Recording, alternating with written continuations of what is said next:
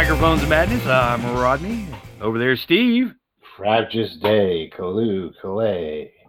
Yeah, today we are talking about Bandersnatch, the latest episode of Black Mirror on Netflix. A lot of folks are talking about it, and we decided to give it a shot and talk about it ourselves. Yeah. Now, one thing that's interesting about this particular episode of Black Mirror is that it is a more or less branching narrative, kind of a choose-your-own-adventure style. Yeah. A lot of people are describing it as a RPG or a video game. Mm-hmm.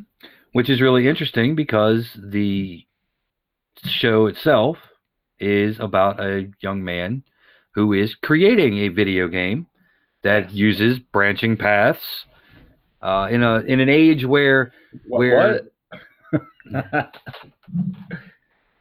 in an age where branching paths were pretty much relegated to things like Zork. He's actually making a graphic video game with branching paths. So yes, unlike Zork or Hitchhiker's Guide, this one is it's visual. It's almost like a screen loading. Well, they kind of had that, like a Wizardry back in the mid '80s. We had Wizardry and Ultima. But a little bit more ambitious than that, I guess. Yeah, it had very much also some of the old Dungeons and Dragons early video games had that same kind of navigation through a maze, as it were, in real time. There was only a couple of screenshots of the actual game in the video. It actually had that old school, like not even 16-bit graphic style, almost like what's that game that my kids play, with the fucking flower. I don't know that one. Undertale. It almost kind of looks like Undertale, like that. Those really, really dated graphics of bitmaps. Mm-hmm. Yeah, sprites and things like that. But it takes place in the early '80s, so it's supposed to like that. It's supposed to have that retro feel, kind of along the same lines as Stranger Things, or that kind of hyper nostalgia. But in this case, as has been pointed out to us by our friends from across the pond, it's very nostalgic if you're British, and not so much if you're not. Right. Because in the UK, where this episode is set, they were going a bit of a boom in games and game programming, rather where America at the time was kind of in a lull. Right, and like a lot of the cultural references that you get from this show are it's a British show. Why they should have British cultural references? That should be their touchstones. So a lot of that is going to like kind of go over the head of the American audience. So the hook that you have with things like Stranger Things isn't as tempting of a hook, I guess, for Americans. Right. Because that wasn't our '80s. Not that Stranger Things was our '80s, but it was more of our '80s than Bandersnatch is. Right. That might have been Nathan Carson's '80s. Stranger Things. Oh no. I think Nathan Carson's '80s had a lot more underground explosions. Yeah, we'll include a link in the description. We were actually sent a YouTube documentary on, or documentary rather, documentary. What am I doing? You like are speaking my kind of English now. Yeah, well, we've been doing this for quite a while. Yeah, we'll include that link in the description so you can catch some of the references to 1980s UK gaming culture, and even to the fact where the presenter offers several characters in that scene that could be where the characters in the show were based. Yeah, it's weird that like the touchstones that Bandersnatch hits upon, like even the musical touchstones, like he's listening to the Thompson Twins, Mm-hmm. and what was the other one? Was it the Pet Shop Boys?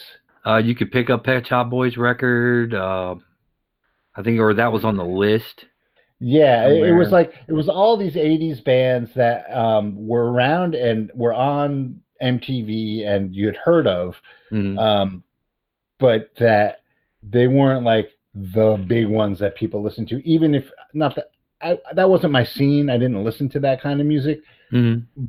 but even like the people who did, that was kind of like the fringe of it, Right. where people who were listening to synth pop and stuff were more like you got more mainstream stuff like Wham or what have you. Mm-hmm. I'm probably going to get lambasted for putting Wham and the Pet Shop Boys in the same category, Mm-hmm. but I was a metalhead in the '80s, so what do I know? Right. Right. Now, did you? And that, interestingly enough, the early branching paths, right, seem to be completely inane. Like you Yeah. chose what cereal the guy ate. You chose what music he listened to on the bus. Now here's the question for me: for when he sat down in his room and started coding, what record did you pick? um I don't know, they were both they were Alan Parsons records, right? One was Tangerine Dream, Or maybe it was Tangerine Dream. right? I And think I then had two Tangerine Dream albums, and I picked a random one because I don't listen to that. mm, It was like to me, it was a non-choice because I didn't care. Like right, a lot of those early choices that you have, I like the real me would not have made any of those choices. true. Um, you know, I, it's just it's one of my complaints Hmm. about this, and we'll get into like that later. Um, but a lot of the early choices, and I guess they were superficial things, and I don't know how much they affected the story or Right. not. What cereal you had, what music you listened to on the bus, what you were listening to when you decided to start coding, that kind of thing, were just inane. And I get why they were there, because later on, one of it's part of the major theme of the Mhm. show. The show does actually go a little bit deeper than Choose Your Own Adventure. Mhm. It does, But because it is at its uh, essence a science fiction horror show. right. So of course, all of the novelty of the approach to Bandersnatch, has to tie into the actual episode itself. And I thought that was a really good creative choice, was to actually include the mechanic of the show into the actual narrative of the show. Yeah, it was very Gödel Escherbach. Mm-hmm. Another blast from that time period. Mm-hmm. Now, we mentioned a lot of the references to the heyday of British programming in video games, but you don't really need to have a firm background in that history to really enjoy this episode. I watched it before I watched the documentary on British coding, um, and really, if you're a fan of things like Philip K. Dick or Aldous Huxley gets a shout out, that kind of like reality isn't exactly what you think it is sort of narrative. You don't have to know anything about video games in the 80s to appreciate this show. No, that is just the I guess the shell that it's wrapped in. Mm-hmm. Um, just to give you, the story has to hang on something. Right. And it's a clever way of doing it, because now, I mean, if you go and sit down and put on Fallout or Elder Scrolls or whatever, branching choices in a video game don't matter anymore, because that's all like adventure games are like that. Mm-hmm. And the better ones, your choices, quote unquote, matter right, to what events you're going to experience when you're playing the game, and even the outcome of the endings that you get when you're playing the game. Famously, we have the Silent Hill series is famous for that. Right. Mass Effect is infamous for that. Right. As well as their Star Wars Knights of the Old Republic. A lot of the BioWare titles. Yeah. So that to us, as 21st century people, that's old hat. But in 1982 or 3 or whenever this is supposedly taking place, that's a new thing. Your video games were, and they specifically call out this video game, Pac-Man. That kind of thing where you do the same actions over and over again. And the levels are, you clear the level, get to the next level, clear the level, get to the next level. Right. And the levels, and it's like 2 or 3 different types of level design that are just repeated in different color schemes. Donkey Kong is that way. Even like Mario. Defender, Mario Brothers. Yeah. So this idea of a branching video game like that is definitely revolutionary in the context of the show. A graphically driven video game, because games like Hitchhiker's Guide to the Galaxy, Zork, I think they referenced Lord of the Rings. Yeah, I guess there must have been a Lord of the Rings one at some point. Right. So the general plot is this young man, he's an aspiring video game designer, wants to adapt this book called Bandersnatch, which is the largest fucking choose your own adventure book I have ever fucking seen. It's as thick as Dune. Yeah, I mean, this thing is huge. And he wants to faithfully recreate it in a video game. Right. Which is kind of cool. Mm-hmm. He does it. I guess the author of that book, the Choose Your Own Adventure book, is infamous for having just gone off the rails and killed his wife during the completion of the book. I guess he just snapped. Right. And so he's sort of a cult figure. Right. And they use that to kind of fuck with you as the viewer / player. There's some really clever instances of it. I don't know about you, but my first real choice was okay. So when the plot is he's creating this game, and he has an interview with a big company, right? Who are thinking about funding him to code this game for that. And he goes there and he meets his idol, this great fucking coder. Right, this hot shot game designer coder who's not much older than he is. Right. Who's really weird. Yeah. But they're talking about the game, and the book comes up, and no one's ever heard of this guy, right? And so your first real choice is, do you want to do this work in the office? Do it in the office with a team, or do you want to go and just do it at home? And I chose to work in the office with a team. And you end up failing at that point. That was the end of the movie at that point. Right. But then they say your character, we'll just call him your character, says, I'm going to do it again. And it goes back to that decision. To that decision, right? And then you make it again.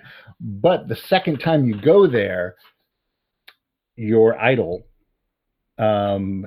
tells you that the author is his greatest hero. So this great coder, the reality has changed from I don't know who that is to yeah, he's fantastic, he's great. He's my favorite. He knows all about him, and yeah, that first failure affects the story. Right, and all of I can't say all of your choices, but a number of your choices work this way.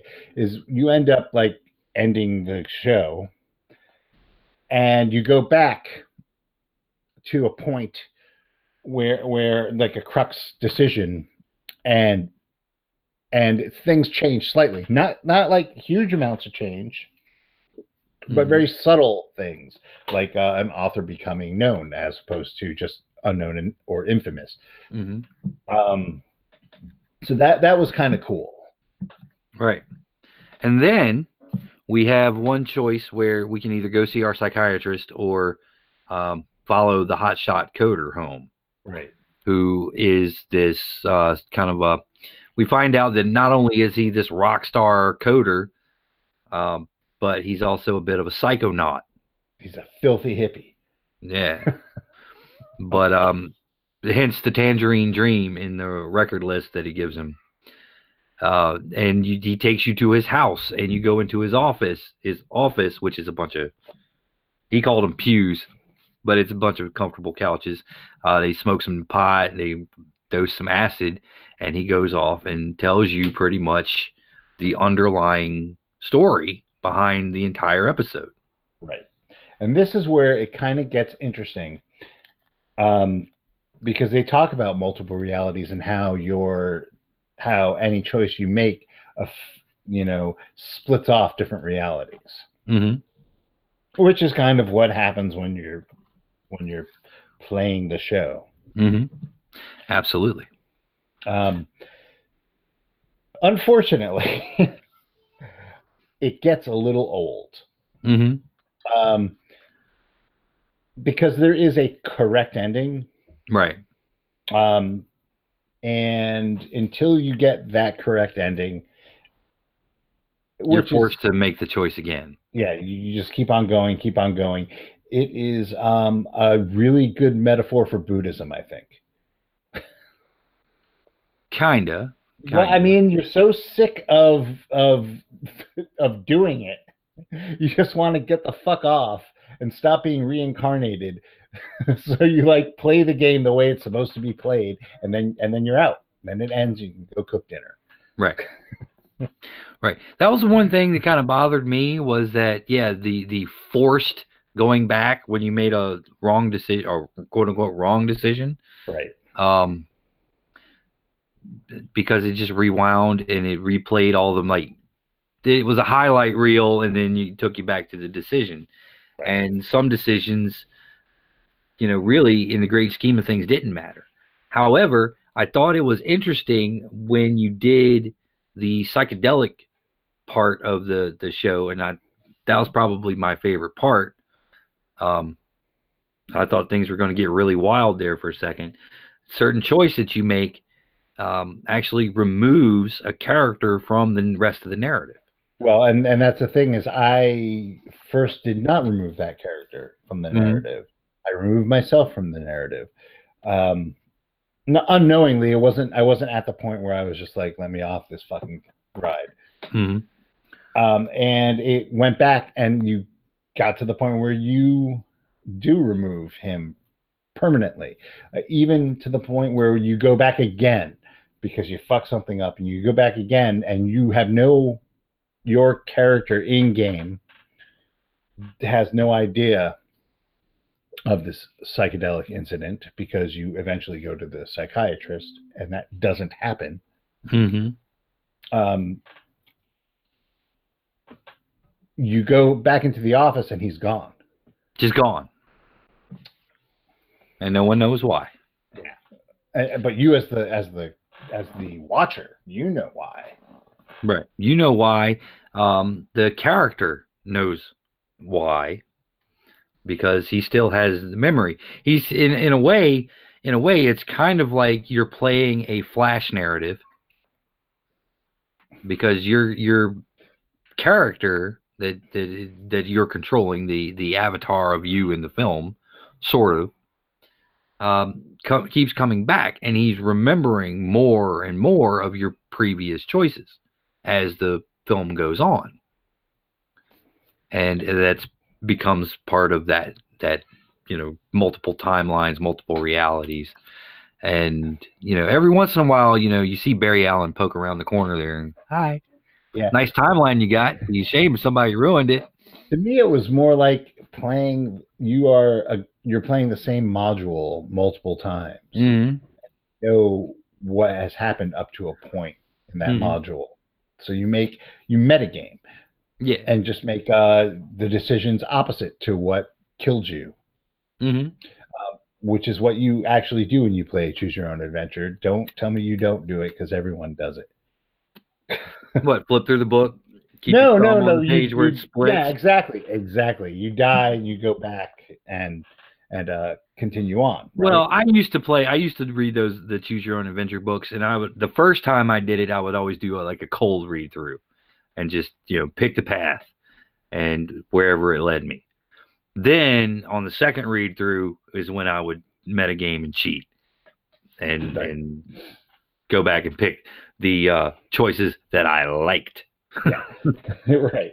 With your finger on the page. Yeah, it's totally about metagaming and cheating in these things, which is kind of clever, I guess, because I think everyone did that, and I think maybe it's like a little nod and a wink to that in a way. So what did you think about the fourth wall break? That's around the time when I was just like, you know what, fuck this. Netflix. Yeah. So you got a fourth wall break. You got a fourth wall break with product placement. Oh my God. I was they give you some choices, and one of the choices was Netflix or something else. And right, he's off his meds. He's having this delusion. He's realizing that someone is in control of these choices he's making. He's having a complete and utter existential breakdown. And he screams out, "Who is there?" And you can either pick the branching choice symbol, which I actually did at one point. Right, I did as well. Or and then it came back. And after you did that, it came back, and Netflix was a possibility. And I guess that just kind of floors you. And you're like, oh, that's kind of cool. That's kind of funny. I'll pick Netflix. Right. And then it just turns into like this god awful action sequence. Right. Don't you think they want more action? Yeah. And of course, I decided, fuck yeah. I just didn't. Yeah. Because really, once it got to that point where it started getting like cutesy meta, the fourth wall, that's pretty much when I was like, you know what, fuck this. I want this to end. Right. And that's when I actively started trying to figure out how to get out of it. Yeah, because I think you feel a bit of the same frustration as the main character, which really is kind of a highlight of an interactive story like that, is that you feel the same exasperation that he did, except you don't end up in the same path. No, mine, to tell you the truth, my exasperation was more like, I got to finish this because we're doing a show on it. Right. Because if we weren't doing the show at that point, I probably would have just turned it off. Yeah, because the gag did get a little bit old. Especially when scenario, they would take you so far and then it would backtrack you because, it's like, hey, some choices the movie should just end. Yeah. And I think it would have been more effective if it had ended, and then you had to do it again. Probably a lot less people would see it to the correct ending, had that been the case. And I actually had toyed with the idea of just putting down the controller and just letting it play through on its own and see what happens. What, with no choices? With whatever the default choice on the screen was. So now, that's the other thing, is different viewing apparatuses had different ways of choosing. So I used my PlayStation. So it had a default. It had you had your two choices under the letterbox, and usually the one on the right was highlighted. Okay. And the controller started vibrating to let you know it's time for a choice, and they gave you 30 seconds to make the choice. I think it's like 10 seconds or 10 seconds to make or 15 or something like that. It was a really short period of time. I watched it on PC, and there were no choices highlighted by default. So you had to move the mouse over and click a choice. Yeah. So, and I did notice that when I made a choice and it was the wrong choice, that the other choice would be highlighted if they gave you the same two choices. The other thing is sometimes you went back and you didn't have the same choices. Right. Occasionally you didn't have the same choices, but sometimes, in your case, it was highlighted. I had a couple of choices where one of them was just gone and you only had one choice to remaining. That was like a yes or no. Like the first choice that you make about, no, that was still there. There was one where I think you were talking to your shrink and you went through and you did a yes and it played through to the ending, backed up, and then the next time that choice came around, there was only one option you could. Is that the one with the backstory where you give the backstory about your mom, how your mom died? Yeah, I think so. I read in an article that was one of the choices that it kept coming back to until you got the backstory, until your choice made that backstory happen. And which, you got to force it because that's part of the key of the whole thing. That particular scene is key, and if you don't have that option, or you weasel yourself around that option and it never shows up, you can't get out of the movie. Mm-hmm. It's true. You get stuck in like a feedback loop sort of thing, because you have to know the backstory in order to make a few choices down the line. Particularly the climax of the movie revolves all around knowing the backstory. Exactly. So at certain points, you have these choices that really are your agency is taken away. Mm-hmm. So it's not like a perfect thing, but you know what? Nothing is. As a GM, sometimes you have to railroad to get things done. Right. You have to go with the railroad. Also, I have toyed several times in the past couple of years with writing a story that has a branching narrative, like a choose your own adventure. I've tried several different types of software. I've tried it in text adventure games. I've tried it in choose your own adventure style. Click on the choice that you want to make. It's very similar, except it's just text. And I can tell you, I feel where this kid was coming from and where the author of that massive fucking book was coming from, because that is kind of a pain in the ass if you let yourself get distracted in any way. Because, I can only imagine that writing a book the size of Bandersnatch appeared in the film.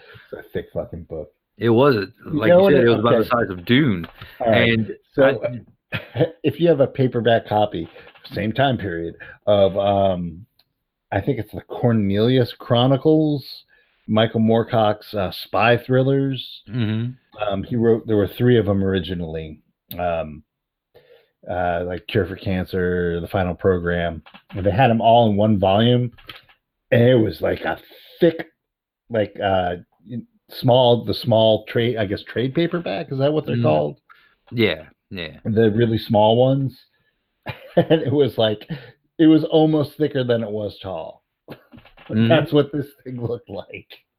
Yeah, it was possibly thicker than my copy of Plato's Republic or the collected Lord of the Rings. Yeah, I mean, it was huge.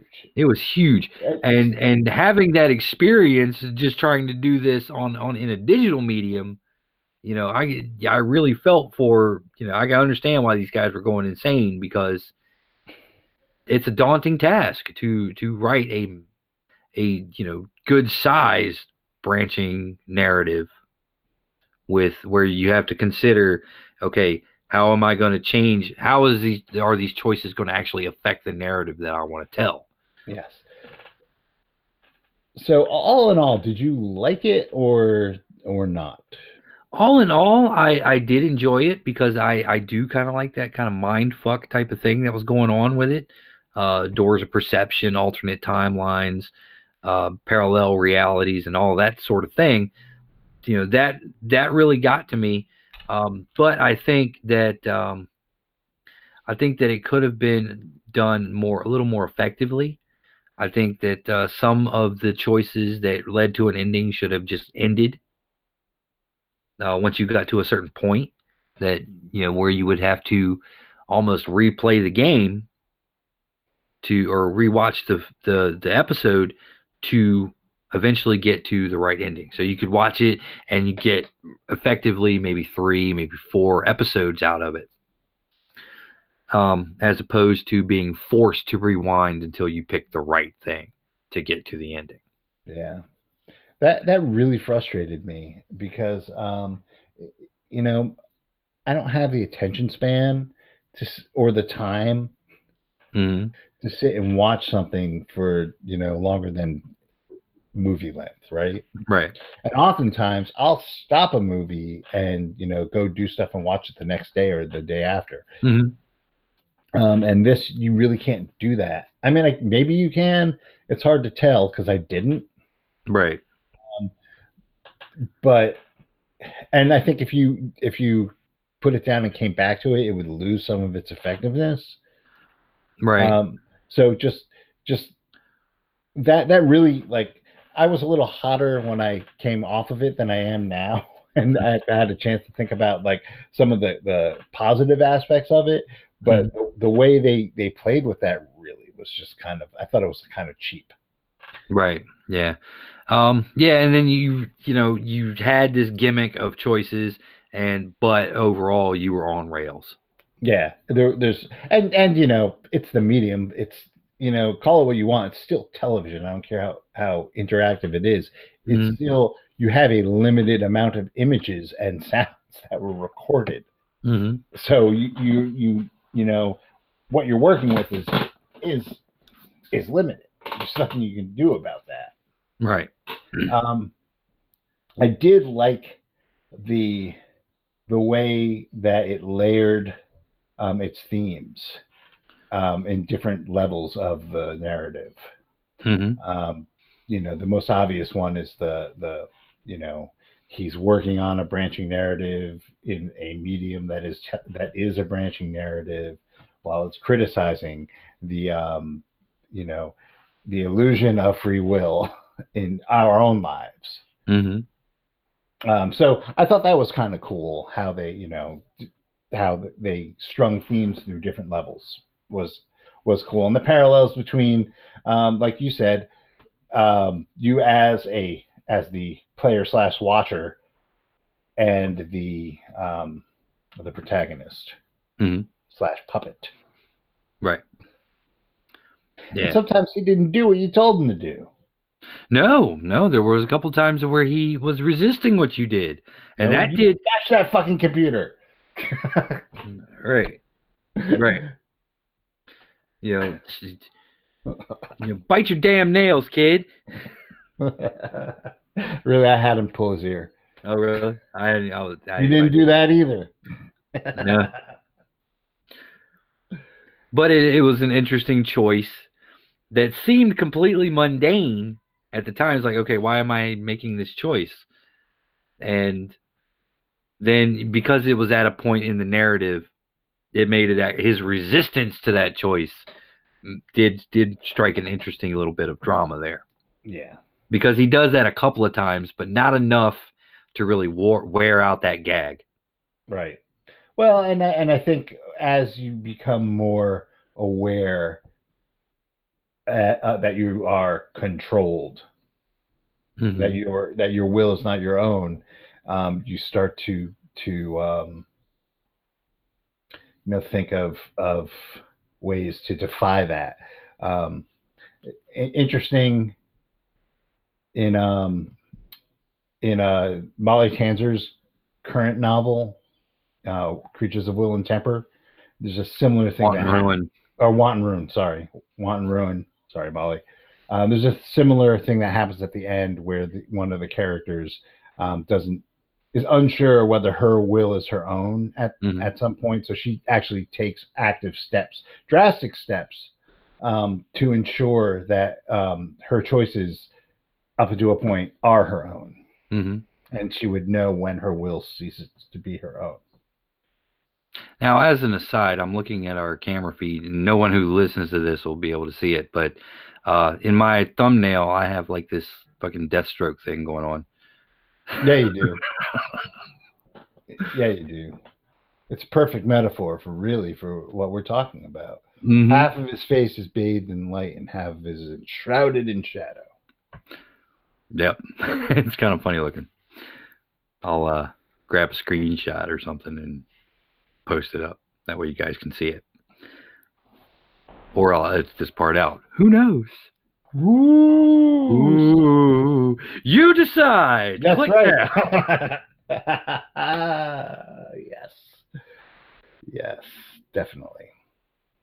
Now the other thing, this is their first attempt. I know Netflix has they say that like they've had kids programming that's like this. Yeah, there was an episode of Puss in Boots that was a choose your own adventure style. However, they did it in the proper choose your own adventure style where you got the choices that you made led to a final ending, credits rolled, and then after the credits, it gave you the option of going back and trying a different choice. Okay. So this is like the first attempt. Mm-hmm. And I think this can go somewhere. And it would be interesting to see this as a new form of new form of entertainment. Mm-hmm. Because for those of us who are in the know, they used to have laser discs that did this. Mm-hmm. Crappy laser disc live action video games. Mm-hmm. Or even to a point of that was the primary mechanic of Dragon Slayer. Yeah, but that was all timing. Mm-hmm. That was timing. Now, Choose Your Own Adventure, the actual, copyrighted Choose Your Own Adventure thing, has a role-playing game. Oddly enough, House of Danger, I think it's called. Yeah. It's card-based, isn't it? Yes, and it's very fun. And they have a mechanic where you can go back to a point. It costs, but they have a mechanic where you can go back to a point before you end the chapter and redo things. Interesting. So even the people who invented the genre know everyone cheats. True. Everyone metagames. But there were a lot of great. There was a big heyday of that because there was the fighting fantasy books, Wizards, Warriors, and You. I think that I have a couple of Batman ones from fairly recently that I bought for Logan. Mm-hmm. I bought for Logan. Right. Quote unquote. The wonders of being a parent is buying toys for your kids that are actually for yourself. Right. Well, the child who's never given a rat's ass about superheroes ever in his entire life. Yeah, I bought these for you. Yeah. They're Batman. You know who else likes Batman? Your old man. That's right. Well, Chaosium, our nemesis /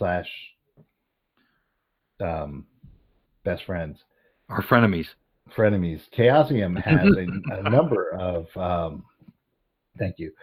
of choose your own adventure, for lack of a better term, adventures. Mm-hmm. It's Call of Cthulhu.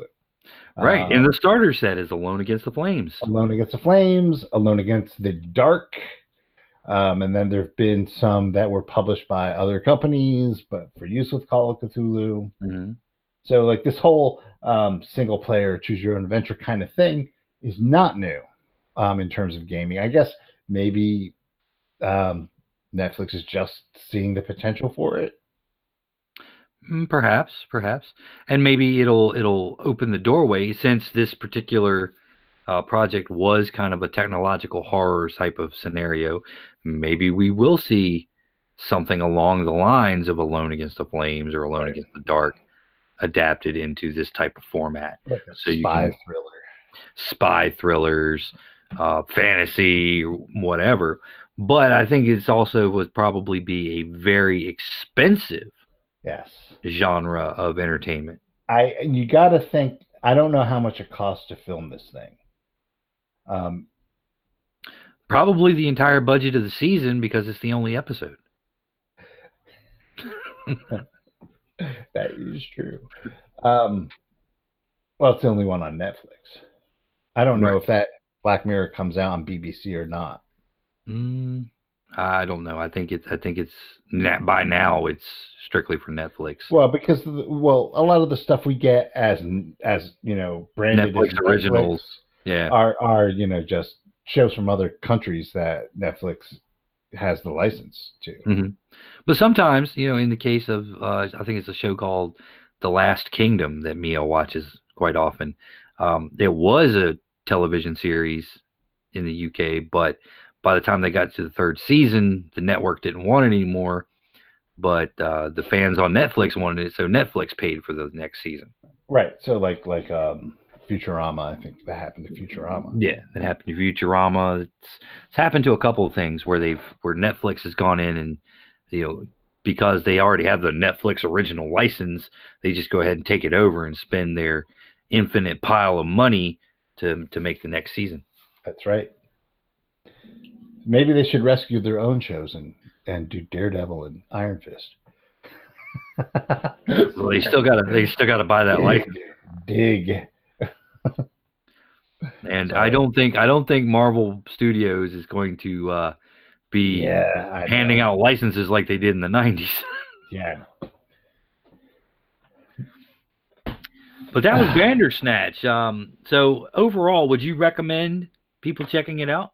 Yeah, you got to check it out just for the novelty of it, at the very least. And yeah, it does have it makes a few cool philosophical points.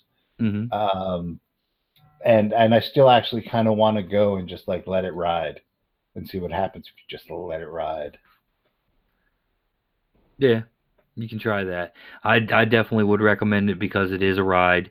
And yeah, it's one of those types of things, just like you said, just for the novelty of it. If you're into something that's kind of surreal, and kind of mind fuggy, yeah, give it a try. There's definitely going to be people out there who are going to watch it because they're told to watch it. Mm-hmm. So, caveat emptor. Yes, I'm not going to tell you to watch it. I'm going to say if you want to, if that's your thing, watch it. If you like experimental television, yeah, watch it. If you like Black Mirror, you'll enjoy it. Mm-hmm. So now I would not recommend it if you're a passive watcher who's going to put on something and have it playing in the background while you're making dinner or knitting a scarf or something like that. That's how I watch TV. Because it is one of the few programs where you have to actively watch. For years and years and years, I think Netflix and cable itself, but primarily Netflix, has engaged in this model of the passive watch. To the point where they ask you if you're still around. Right, exactly. Still watching? You can put on a series and it'll run 5 episodes and it'll go, "Are you still watching? Steve, are you still there?" Right, and there's no time limit on it, so you could go to the bathroom and come back and the message will still be there. "Are you still watching?" Sure. What episode are we on? That's happened to me a couple times at work because I've just put on a show in the background and just let it run and look up because I don't hear anything anymore, and it's asking me if I want to continue, and I was like, "What episode are we on?" And then the boss will come in and is like, "What episode are we on?" And I'm like, 6, 7, I don't know. Yeah. I'm trying to remember how many times I heard the theme song. Thank you, Netflix. Oh, I skip over the theme song. Well, that implies active watching. As soon as it says skip, that's reach over and hit the X button on the remote. Right. Well, I keep the remotes at arm's length and do my job while it's on, so I don't even bother about skipping the intros. That's funny. Yeah. So yeah, there it is. Definitely an interesting experience, an interesting concept. I would definitely call this a high concept piece. Yeah, definitely for television. It's definitely art. And really a kind of a commentary on the paradigm of Netflix itself, as we just discussed, passive watching as opposed to active watching. Yeah, it's It's definitely if you read Gödel Escher Bach and thought that was the best thing since sliced cheese, watch Bandersnatch. You'll love it. If you read Gödel Escher Bach and thought it was a bunch of bullshit, you will not like Bandersnatch. Right. And if you haven't read Gödel Escher Bach, flip a coin, man. All right. So that's Bandersnatch. Check it out for what it is. And until next time, keep 30. Keep 30.